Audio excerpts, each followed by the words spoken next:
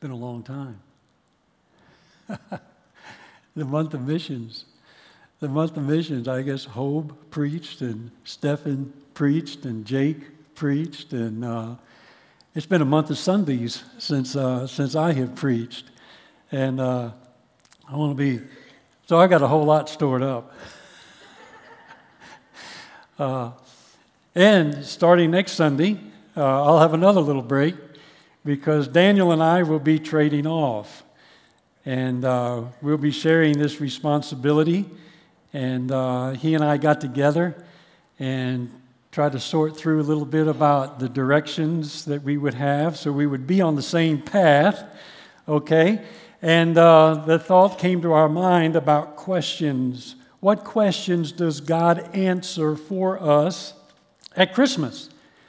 Many of us have questions about God and who He is and what He's like and how does He relate to us? How do we relate to Him? And so God answers a lot of those questions for us at Christmas and the incarnation and Him coming out of heaven and coming down here to this earth and showing up in the form of a real live human being. So we could look at Him and we could say that's the exact representation of God. And so God does not have to be a mystery to us. We don't have to go through life saying, what's He like, this man upstairs? We can know exactly who He is and what He's like. And we can see how relevant He is to life's questions. And the first question that I thought of as I thought about Bethlehem, that which kind of came to my mind as I reviewed this story that's so familiar to us in Matthew chapter 2, here's the point that came to my mind. Where do you go when life is out of control? Who do you turn to when life is out of control? I trust and I would imagine there's points in life where every single one of us have felt that life was out of control. And you don't have to look very far to see that it is. As a matter of fact, in Dickens' Tale of Two Cities, he makes this statement.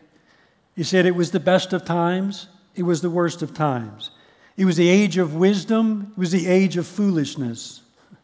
It was the season of light and the season of darkness. It is the spring of hope and it's the winter of despair. In many ways, that could be said of the environment in which the American church today exists. From a societal perspective, so much in America today, from a cultural perspective, so much is spiraling out of control. Sexual promiscuity and sexual perversion is spiraling out of control. The integrity of the family through brokenness of divorce and same-sex marriages is spiraling out of control. Racial tension and injustice is spiraling out of control. And certainly, the quest for domestic tranquility because of all the terrorism that we see in our country today and around the world is spiraling out of control. And that's just on the big picture. And we bring it into the individual and the personal life, and we see that people's lives are spiraling out of control because of stress and depression and addictions and debt and all of those things that we would look and we would see how life is spiraling out of control. Well, the question is, where do you go? To whom do you turn when life is out of control? Here's a statement that I want to ingrain in your mind, not just on a piece of paper, but to take home with you today. When life seems so out of control, can I really believe that there's a God? When you look at all this stuff that's going on, can you really believe that there is a God? And can you believe that He loves me and He's got a wonderful plan for my life? And can He pull it off? Can He really pull it off? With all the sin, with all of our weaknesses, with all of our failures, with all of our shortcomings, can the Almighty God really pull off His plan for my life and your life? And so, where do we go to answer that question? I'm going to take you to Bethlehem this morning because I believe that's in Bethlehem that God answers this question in the affirmative. In the affirmative. And so let's look at this familiar story with that questions in our mind as I read verses 1 through 12. Now, after Jesus was born in Bethlehem of Judea in the days of Herod the king, behold, Magi from the east arrived in Jerusalem, saying, "Where is he who has been born King of the Jews? For we saw his star in the east, and we've come to worship him." And when Herod the king heard it, he was troubled, and all Jerusalem with him, because when the king is troubled, guess what? Everybody's troubled, okay? And so they were troubled, and gathering together all the chief priests and the scribes of the people, who began to inquire of them where the Christ was to be born. And they said to him, "Bethlehem of Judea, for so it has been written by the prophet Micah, and you, Bethlehem, land of Judah, are by no means among the leaders of Judah. But out of you shall come forth a ruler who will shepherd my people Israel." Then Herod secretly called the Magi and ascertained from them the time that the star appeared, and he sent them on to Bethlehem, and he said, "Go, make careful search for the child, and when you have found him, report back to me, and that I too may come and worship him."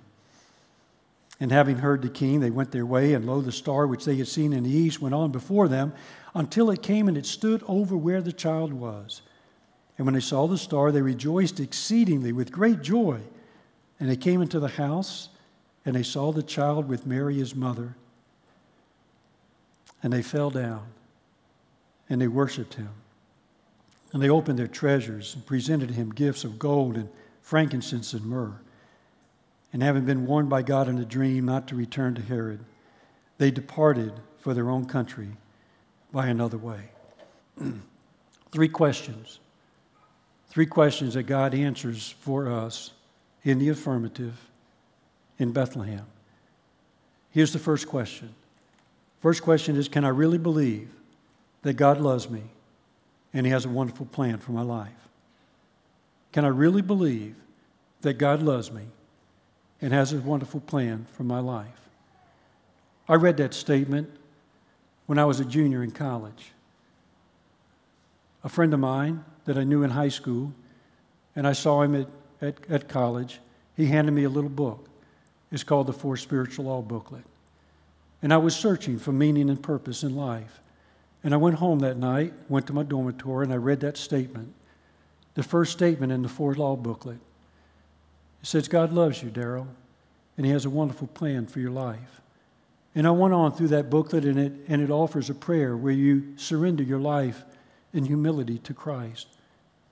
And I prayed that prayer. And that's been a few years ago. It's been a long time ago.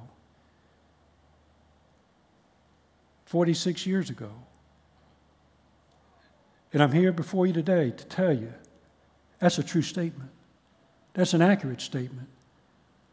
And I can say categorically, that is God's statement to you today, that God loves you and that God has a wonderful plan for your life. Well, how do you know that? How do you know that? Well, what we need to understand is really, at the heart of that question is another question. The question is really the question that, is God really good on His promises? Is God just a promise maker, or is God really a promise keeper? Can I really count on God to make His promises? Because all through the Scripture, from Genesis chapter 3, verse 15, God is making promises to humankind, Adam and Eve at first, that yes, while there's going to be enmity between Satan and evil and human flesh, that ultimately God is going to bring someone in the human flesh through the seed of the woman, Mary. And that one is going to destroy the works of the devil. And that's the promise that he makes to us in Genesis chapter 3:15. And you can just trace it like a thread all through the Scripture. Those are prophecies about Jesus. And God makes good on that. And we come to the apex of that in Bethlehem, when God sends forth his Son. And so in Bethlehem we discover that in Jesus Christ, God fulfills all of his prophecies, his promises to us regarding his love and his plan for our life.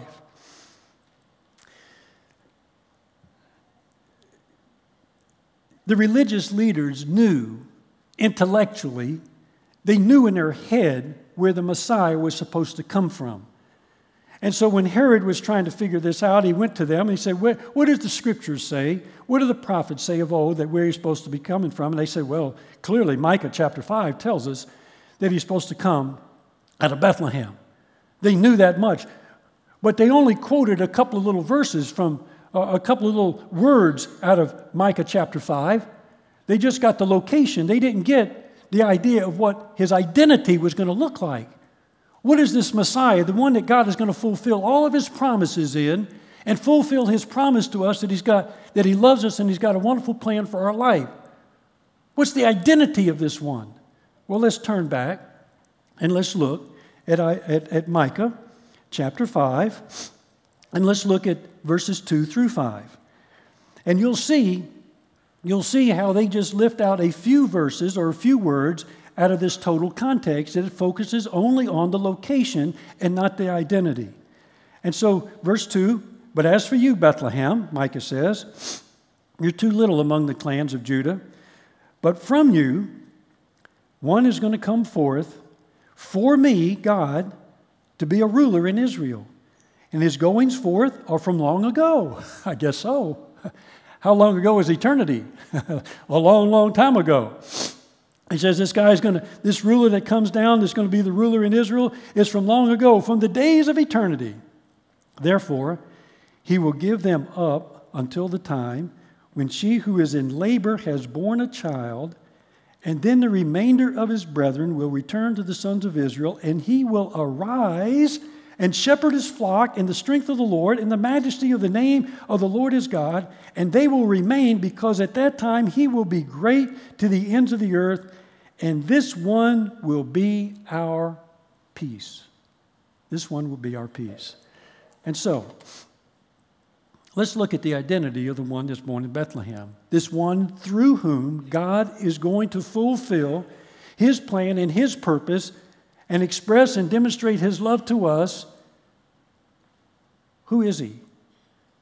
He's described at least, if not more, but at least three ways in this passage. First of all, this one that God's going to fulfill all of this, God's plan for your life, he is the ruler. He is God's ruler. He's God's ruler. Where you have a ruler, there is the king. Who was really in control in all of this? Was King Herod in control, or is there somebody else who's the ruler over the universe? And who else is it that God's going to send to this earth who really is the ruler on this earth? This is Jesus.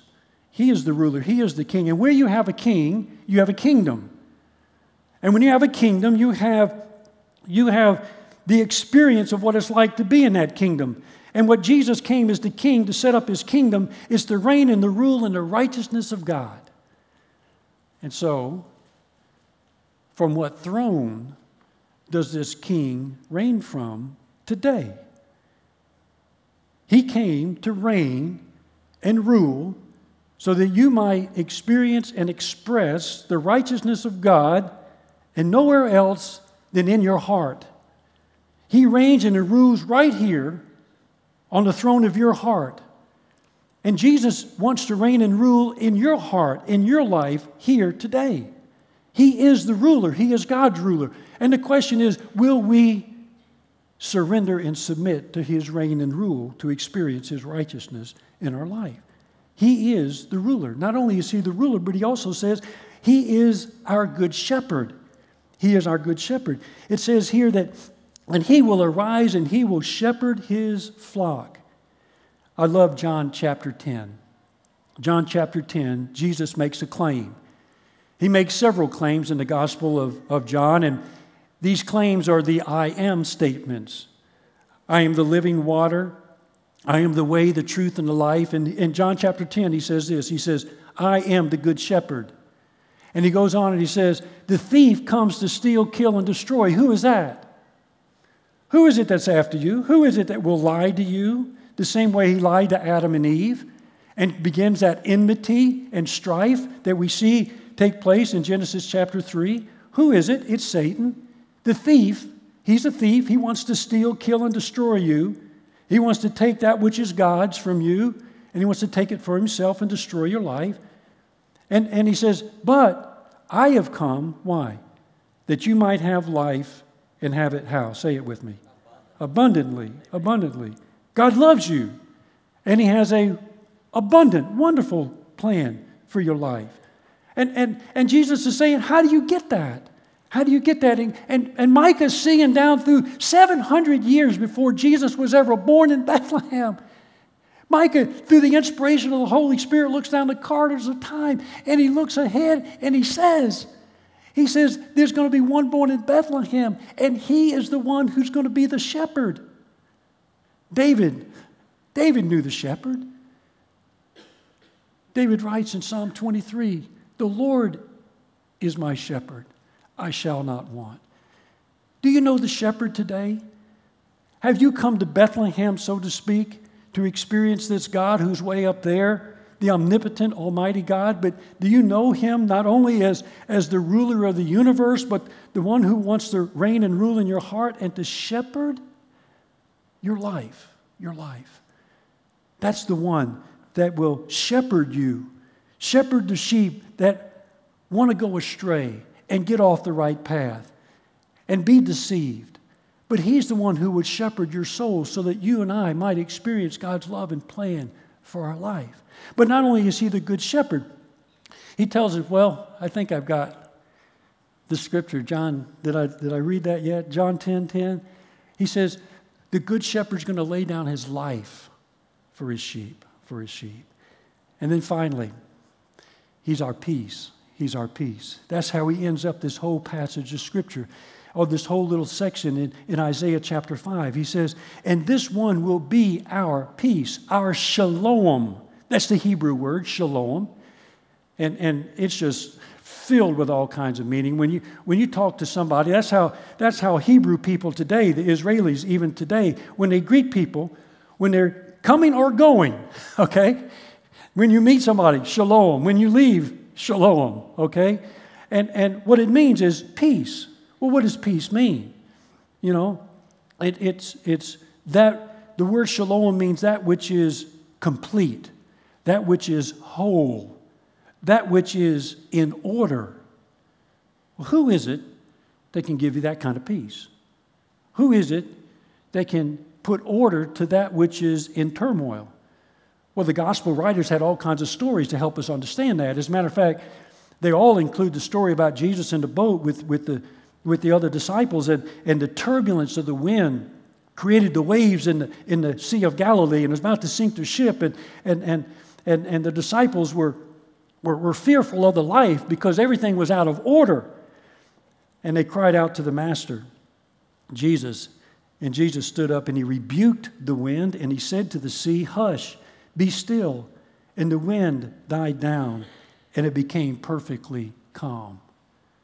What is it in your life that under the authority of Jesus Christ, he needs to speak to that and rebuke that was in your life so that your life might calm down and be at peace with God? That's what Jesus came for, so that you and I might know and experience God's love and plan for our life. In Mark chapter 5, he encounters a demoniac. A demoniac is a guy that is literally filled and possessed by evil spirits. And the picture that we have in Mark chapter 5 is a man who's literally destroying himself. He's cutting himself, and nobody can contain him, and they chain him up, and they can't even constrain him with chains, and he's just running wild, and he's just the end product of all the lies of society, and Satan has destroyed his life, and society's given up on him. And then he encounters Jesus. And after he encounters Jesus, under the authority of Jesus, Jesus cast out the evil spirits in his life, those things in his life that were robbing from him God's plan and purpose for his life. And here's what the Bible says. When the people saw what Jesus did for him, it tells us in Mark 5:15, and they came to Jesus, and they observed the man who had been demon-possessed sitting down, clothed, and in his right mind. That's a guy that's experienced the peace of God. Jesus put things in order. What God wants us to understand about all this is that God's plan and God's purpose for our life, we experience God's love, it's all about a relationship.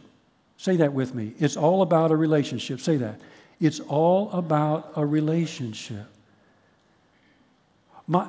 God's purpose for my life, and I can say categorically, authoritatively, God's plan and purpose for your life, every single one of us here, irregardless of what vocation you're in, irregardless of whether you're male or female, irregardless of where you've come from or where you're going, God's plan and purpose for your life is all about a relationship, and it's a relationship with who?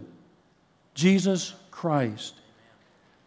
And out of that relationship with Jesus Christ, you begin to experience God's plan and purpose for your life. And you see and you begin to experience and you begin to even feel God's love for you. And so, can I really believe that God loves me and has a wonderful plan for your life? Yes, you can. God brought it all to a head right there in Bethlehem. The second thing, can I really believe that He can help me find it? Can He really help me find it? I believe He can. You see, I believe you got to read these stories. This is not just about, we call them three wise men, okay? We'll just leave it at that. This is not just about some three wise men that God led to Jesus. This is a story how God wants to lead each one of you and me to Jesus, to discover God's plan and purpose in our life. And we can extract out of this story some universal truths that apply not only 2,000 years ago to these guys, but it applies to you. And God's been at work in your life the same way He was at work in their lives. Here's what we can count on.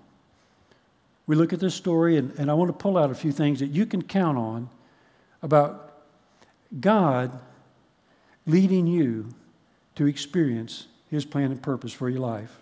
The first thing is this: God's love extends beyond our wildest dreams.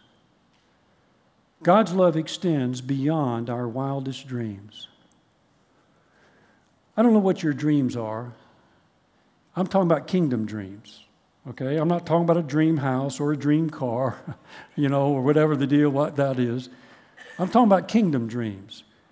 How God might use you and include you in His overall plan and purposes, not just for your life, but for everybody else's life as well that you come in contact with.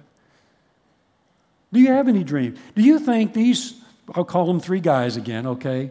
How accurate that is, I really don't know. But anyway, we'll just call them these three wise men. Do you think in their wildest dreams that when they made that 576-mile journey from possibly Baghdad, somewhere in Iraq, to Jerusalem, that they thought that right here in the year 2015 in Roanoke, Virginia, in literally Christian churches around the world would be preaching and reading and being inspired by what God did with them? Do you think they, in their wildest dreams, they thought that?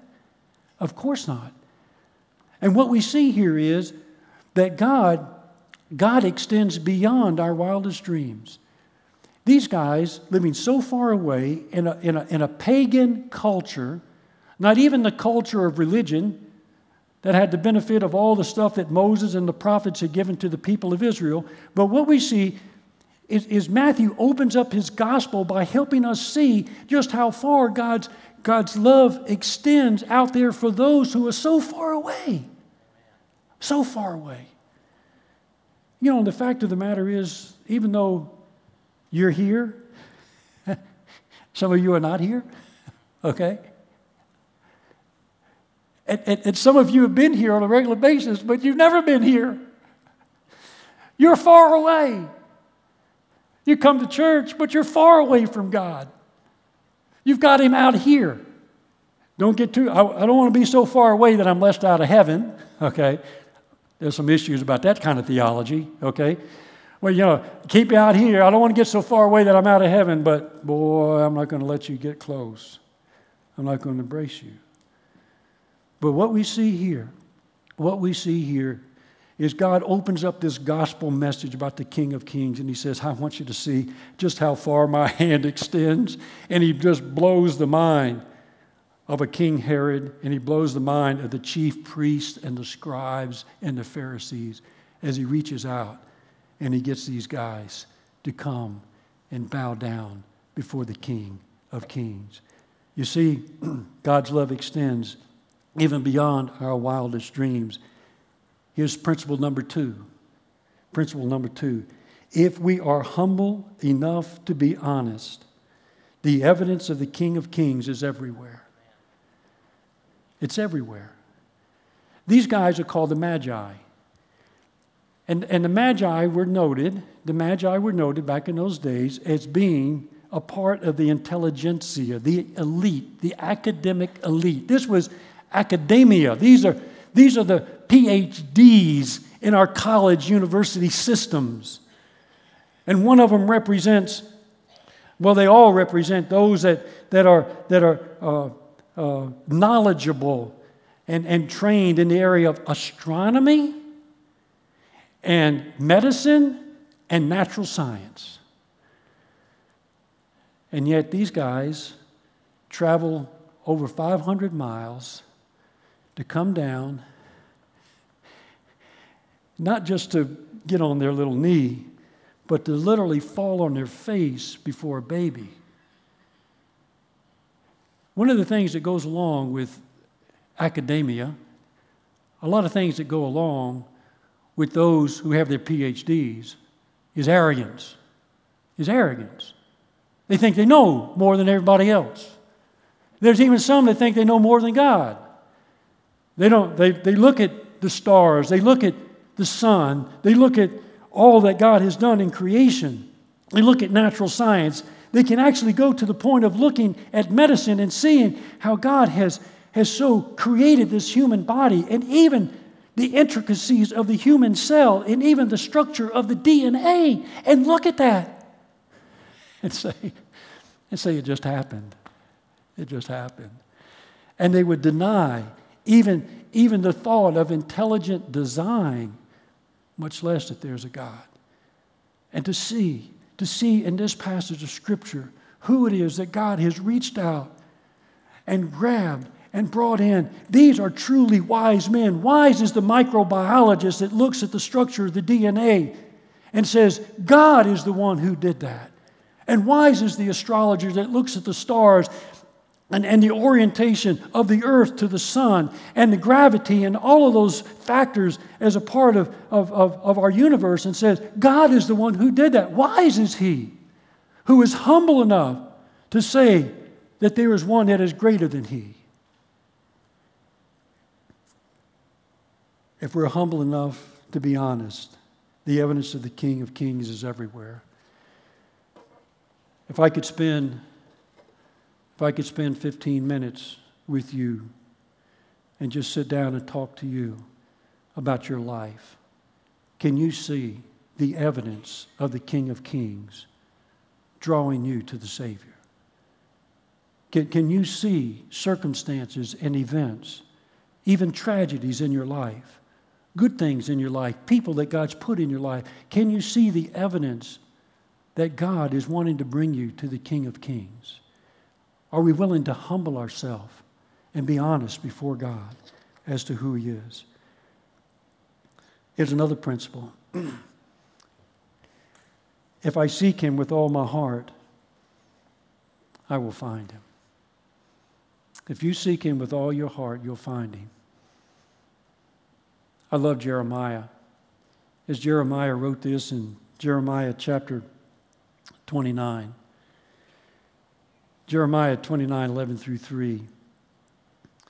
Jeremiah was writing to an obstinate people, to a sinful people, to people who had committed spiritual adultery, worshiping other idols. And here's what he says to the people, a message from God. I know the plans that I have for you. I know the plans I have for you, declares the Lord. Plans for welfare, not for calamity, to give you a future and a hope. Then you will call upon me and come, pray to me, and I'll listen to you. You will seek me and find me when you search for me with all your heart. What a great promise.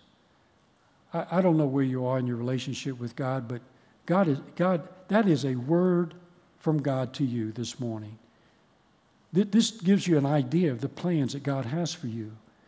If you'll come to him and search for him with all your heart, you will find him.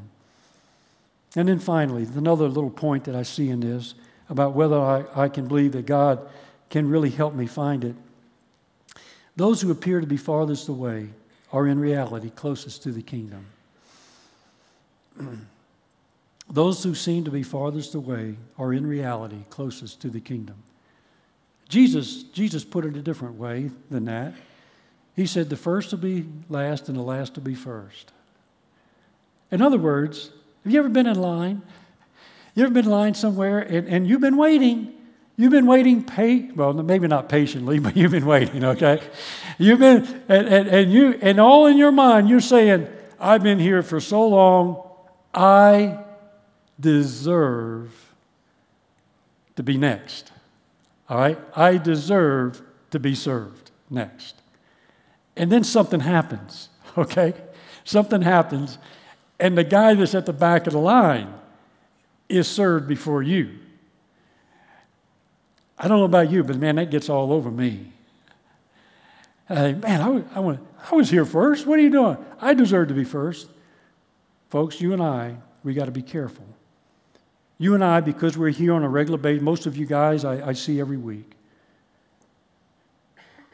If we're not careful, we're going to feel like we're at the front of the line. We're at the front of the line, and we deserve it. And God's saying to you, you got that attitude? We have that attitude, Darryl? You have an attitude that you feel like you deserve it because you've been preaching all these years. You feel like you deserve it because you've been following me all these years. You feel like you deserve it? To the end of the line you go. Okay? You'll not even make it in with that attitude. Those who appear to be farthest away, who even feel that they're farthest away, are closest to the kingdom. There are those of you here today that say, man, my background, the stuff that I've done, the mistakes that I've made, the stuff that I've gotten into. I wasn't raised in a Christian family. I don't know anything about the Bible. I'm ignorant when it comes down to all this stuff. There's no way God would include me. I want to tell you something. You have that attitude, you're closer than you think. You're closer than the guy that thinks he deserves it. Watch out. Watch out. Those of you that never think that God would use you, watch out. He'll put his hand on you. He'll bring you into the kingdom. And who knows, 2,000 years from now, they'll be writing about you, about how you came to the Lord and how you worshiped him. And so, can I really believe that he can help me find him? Yes, you can. And then finally, the third thing. Can I really believe? I love this one. You really believe he can pull it off? I'm not talking about pulling it off in Bethlehem. We're going to use Bethlehem as an example, because I guarantee you, if he could pull it off in Bethlehem, he can pull it off for you. He can pull it off for you. In Bethlehem, look what God pulled off to get Jesus born in Bethlehem. He had a woman that had never had sex. She was a virgin, engaged to a man, and they were sexually pure. And yet God miraculously, through His Holy Spirit, impregnated her. Okay? That's pretty big. Okay? Pretty big. But here's another big thing. And I can identify, I guess, a little bit more with this one. Joseph. Joseph didn't kick her out. Joseph didn't break off the relationship. And think of all the shame that he had to deal with. Hey, Joseph, what's your wife Mary doing pregnant? I thought y'all hadn't been married. I didn't think y'all hadn't had sex yet. Yeah, okay, tell me about it. Yeah. Think about Joseph's mother and father. Joseph, you're crazy. Get her out of here. She's a disgrace to our family. And yet God had just the right man that would buy into that. That's big enough right there, but we're not going to stop there. We're going to find out that this guy Joseph, who was so understanding and so in tune with God's plan and purpose, that he was willing to accept that by trust and faith. But also this guy Joseph is of the lineage, you trace the family tree all the way back to David. And in the Old Testament, the prophecies are that this one who'd be born, through whom God is going to fulfill God's love and plan in your life and my life, it's going to come through the lineage of David. And God pulled that off. And it gets even bigger. And then he gets this 8-9-month pregnant woman to make a 75-mile trip from Nazareth to Bethlehem. And there were no cars. Rode a donkey, I don't know. Ladies, what would a donkey ride be like? I guess you would have birth when you got to Bethlehem after doing that. But, can you see Joseph? Well, honey, let's go to Bethlehem. Let's go to Bethlehem and have this baby. You are crazy. We're going to do that right here. No, God used a pagan emperor named Caesar Augustus to decree a census to be taken. And guess what? They had no choice. They had no choice. And so they make the journey. And then, of all the places, the most tyrant of all the kings, the most horrendous one known for all of his atrocities, who is it? It's King Herod. It's King Herod. When he learns that there's another king, he gets jealous. And he says, guess what? Just by the way, when did you see that star? Well, it was such and such a time. And so, okay, figures 2 years. And so these guys, they go in, they get out of town, kill all the babies. Kill every baby that's just been born up to 2 years old. Kill them all. That's the kind of king. That's the kind of guy that was in control of Bethlehem when this Jesus, the King of Kings, was born. An infant, innocent, helpless little baby. And yet, he got out of town safely and securely. How did that happen? I'll tell you what, guys. The fingerprints of God are all over this story. The fingerprints of God, the fingerprints of a loving, sovereign God are all over this thing. And I'm here to tell you, if you can take a look at your life, I want to tell you the fingerprints of God are all over your life. All over your life. Bringing you to Jesus, shepherding you, helping you, strengthening you to experience what? God's love and plan for your life. If God is sovereignly engaged enough in human history and the circumstances of life so as to have Jesus born in Bethlehem, guess what? He can bring peace and order into a life that's out of control? Is there an area of your life? Is there an area of your life that's just, it's crushing you? Is there an area of your life that's just completely defeated? Is there a sin? Is there a habitual slip up? Is there something in your life that's just got you down and it's got, things are just out of control? And it may not just be one thing. It may just be the multitude of things. I'm here to tell you, if God could pull it off in Bethlehem,